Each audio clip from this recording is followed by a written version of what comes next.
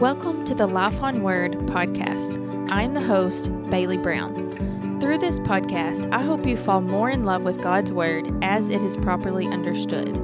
If you want to dig deeper into Scripture and see the big picture of God's story, you are in the right place. In these episodes, I want you to see how deep and wide Scripture is and what a joy it is to study God's Word.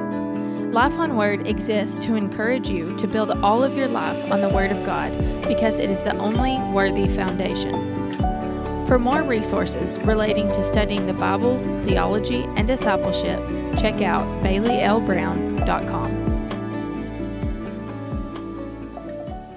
Hey friends, welcome back to another episode of Life on Word. Today we're going to look at Matthew chapter 2.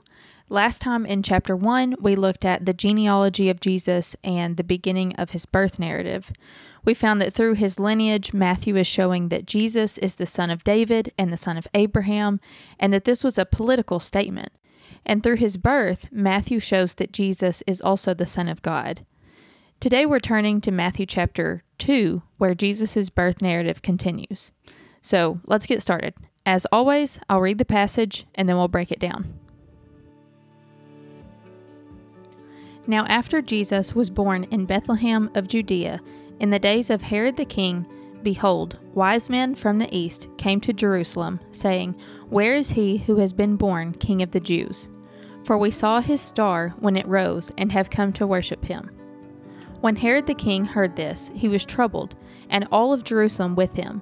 And assembling all of the chief priests and scribes of the people, he inquired of them where the Christ was to be born. They told him, In Bethlehem of Judea, for so it is written by the prophet. And you, O Bethlehem, in the land of Judah, are by no means least among the rulers of Judah. For from you shall come a ruler who will shepherd my people Israel. Then Herod summoned the wise men secretly and ascertained from them what time the star had appeared. And he sent them to Bethlehem, saying, Go and search diligently for the child, and when you have found him, bring me word, that I too may come and worship him. After listening to the king, they went on their way, and behold, the star that they had seen when it rose went before them until it came to rest over the place where the child was. When they saw the star, they rejoiced exceedingly with great joy. And going into the house, they saw the child with Mary his mother, and they fell down and worshipped him. Then, opening their treasures, they offered him gifts, gold and frankincense and myrrh. And being warned in a dream not to return to Herod, they departed to their own country by another way. Now when they had departed, behold, an angel of the Lord appeared to Joseph in a dream, and said, Rise, take the child and his mother, and flee to Egypt, and remain there until I tell you, for Herod is about to search for the child to destroy him. And he rose and took the child and his mother by night, and departed to Egypt, and remained there until the death of Herod. This was to fulfill what the Lord had spoken by the prophet, Out of Egypt I called my son. Then Herod, when he saw that he had been tricked by the wise men, became furious, and he sent and killed all the male children in Bethlehem, and in all that region who were 2 years old or under, according to the time that he had ascertained from the wise men. Then was fulfilled what was spoken by the prophet Jeremiah. A voice was heard in Ramah, weeping and loud lamentation, Rachel weeping for her children. She refused to be comforted, because they are no more. But when Herod died, behold, an angel of the Lord appeared in a dream to Joseph in Egypt, saying, Rise, take the child and his mother, and go to the land of Israel, for those who sought the child's life are dead. And he rose and took the child and his mother, and went to the land of Israel. But when he heard that Archelaus was reigning over Judea in place of his father Herod, he was afraid to go there. And being warned in a dream, he withdrew to the district of Galilee. And he went and lived in a city called Nazareth, so that what was spoken by the prophets might be fulfilled, that he would be called a Nazarene.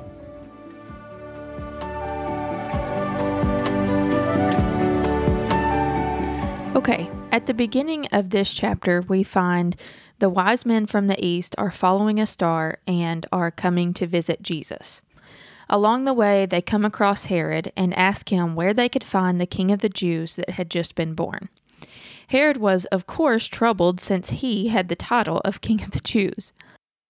When Herod asked his religious leaders where the Christ was to be born, they responded citing Micah 5:2. This makes up another of Matthew's fulfillment quotations. Now, at this time, Jesus is probably about 2 years old living in Bethlehem. The Magi, or wise men, were most likely astronomers from Babylon. They were Gentiles, but probably had been influenced by the Jews in their area. So they knew that the star meant the King of the Jews had been born. They most likely didn't understand this from a theological perspective. They wouldn't have understood that Jesus was God in the flesh, but they merely knew that someone important to the Jewish people had been born. The gifts that the Magi brought to Jesus were normally the types of gifts that were appropriate to bring a king or a supposed god. Now, notice the hint we get from Matthew that Jesus is the King of the Jews, but his rule is not limited to the Jewish people. The astronomers, or the Magi, they were Gentiles, which points us to Jesus' mission being for all people. Regarding the star that the wise men followed, scholars have debated the nature of it for many years, and it seems that there are mainly two options. The first is that the star was the event where the planets Jupiter and Saturn came into conjunction with each other in about 7 BC. At this time, Jupiter was considered a royal planet, and Saturn was thought to represent the Jews. The conjunction of these two meant that something was happening in the royal family of the Jews.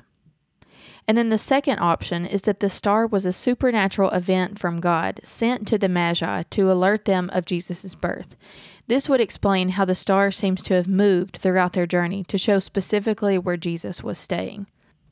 And it's very important to this part of the account to understand the political background. The region of land making up biblical Israel and Judah had fallen to the Roman Empire. The Romans had put local figures in the area to rule the people. The local leader was what Herod was, and his title, as I said, was the King of the Jews. Now Herod knew that he was not the rightful royal blood king of the Jews, so he was immediately threatened by the potential of a true king with a royal lineage being born. And then the phrase, all of Jerusalem, is most likely pointing to all of the religious leaders that had aligned themselves with Herod's values. While they should have been excited about the coming of the king, they showed their corruption by also seeing Jesus as a threat. Once again, Matthew is making a bold political claim about who Jesus is, and his original audience would have recognized this. So then we find in the next section that an angel appears to Joseph in a dream and instructs him to take Mary and baby Jesus to Egypt and remain there until further notice. The Egyptian border was about 80 miles from Bethlehem. They would be safe there because it was outside of Herod's jurisdiction. Matthew quotes Hosea 11:1, which states, "Out of Egypt I called my son." Now at first this may seem strange because Hosea is referring to how the people of Israel were brought out of Egypt in the Exodus. But Matthew now applies this to Jesus to show that the prophet ultimately points forward to Jesus, who completes the story of Israel. Jesus succeeds where Israel did not. He is the true, better Israel. Matthew is not negating the original context that Hosea is writing in, but rather sees striking parallels in the way that God is working through history. First, out of Egypt, God brought his chosen people to inaugurate his covenant with them. Then, at the time of Matthew writing, God is bringing the Messiah out of Egypt to inaugurate his new covenant that extends to all his people. I think this is so cool. So then Herod was searching for them and was so concerned about Jesus being born that he declared that all boys in Bethlehem under the age of 2 must be killed. Matthew is showing that Jesus is such a threat to the most powerful man around that he wants to wipe out a whole village of little boys. Historians believe that based on the size of the village that Bethlehem was, there were anywhere from 10 to 30 boys that were killed. So we see that Herod is both paranoid and ruthless and will stop at nothing to have a sense of security for himself. And here we find another quote that Matthew includes from the Old Testament. This time he quotes Jeremiah 31:15, where centuries earlier King Nebuchadnezzar had taken all the boys into captivity at Babylon. So this is another example of Jesus' life having parallels with God's people of the Old Testament. Then in the next section, Matthew records that an angel again appears to Joseph to tell him that it is safe to go to the land of Israel because Herod had died. As Joseph sets on his way with his family, he finds that Herod's son took over. The son was just as cruel as Herod had been, so Joseph is told in yet another dream to not return to Bethlehem. The family ends up settling in Nazareth of Galilee. This was a small village of about 500 people and was midway between the Mediterranean Sea and the Sea of Galilee. Matthew concludes this chapter with a final appeal to the Old Testament. He states that Jesus living in Nazareth is a fulfillment of the prophets, but he doesn't quote a specific passage in the Old Testament. Matthew is pointing out a wordplay on the village name Nazareth. The founding villagers of Nazareth most likely named the village after a term found in the Old Testament that had messianic associations. The Hebrew word is nesser, which means branch. There are multiple Old Testament prophecies that speak of a branch or a shoot, such as Psalm 132:17, Isaiah 4:2, Jeremiah 23:5, and more. The most prominent of these is Jeremiah 23:5, which states, "Behold, the days are coming, declares the Lord, where I will raise up for David a righteous branch, and he shall reign as king and deal wisely, and shall execute justice and righteousness in the land." So that pretty much concludes the chapter, so we'll now wrap up and go over a few takeaways from today's reading. First, we saw evidence of God's sovereignty as he cared for Joseph, Mary, and baby Jesus. He kept them safe in spite of Herod's wishes to do Jesus harm. It's important to see that since Jesus was born, he basically had a price tag on his head. He was born into a time of trouble, tension, violence, and fear within his community. You may read the beginning of Jesus' story and have cozy feelings of Christmas and peace, but that wasn't the reality. Jesus was a refugee by the age of 2. His homeland had been taken over by Rome, and the leader would pay any price to do away with Jesus. One point of application for us is that Jesus meets us where the pain and tension are. He didn't come in a time of peace when everything in the world was good. Similarly, he doesn't magically take away all of our pain and tension when we come to know him. Instead, he promises to himself be our peace, which is better than anything else anyway. In the words of N.T. Wright, if he is to be Emmanuel, God with us, he must be with us where the pain is, and that is what this chapter is all about.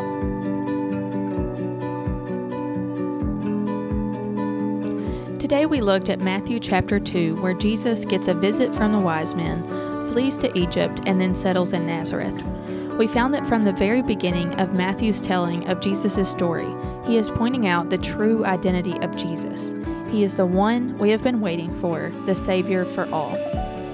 If you enjoyed this episode, it would mean so much if you'd subscribe and leave a review. Also, be sure to check out BaileyLBrown.com for more Life on Word resources.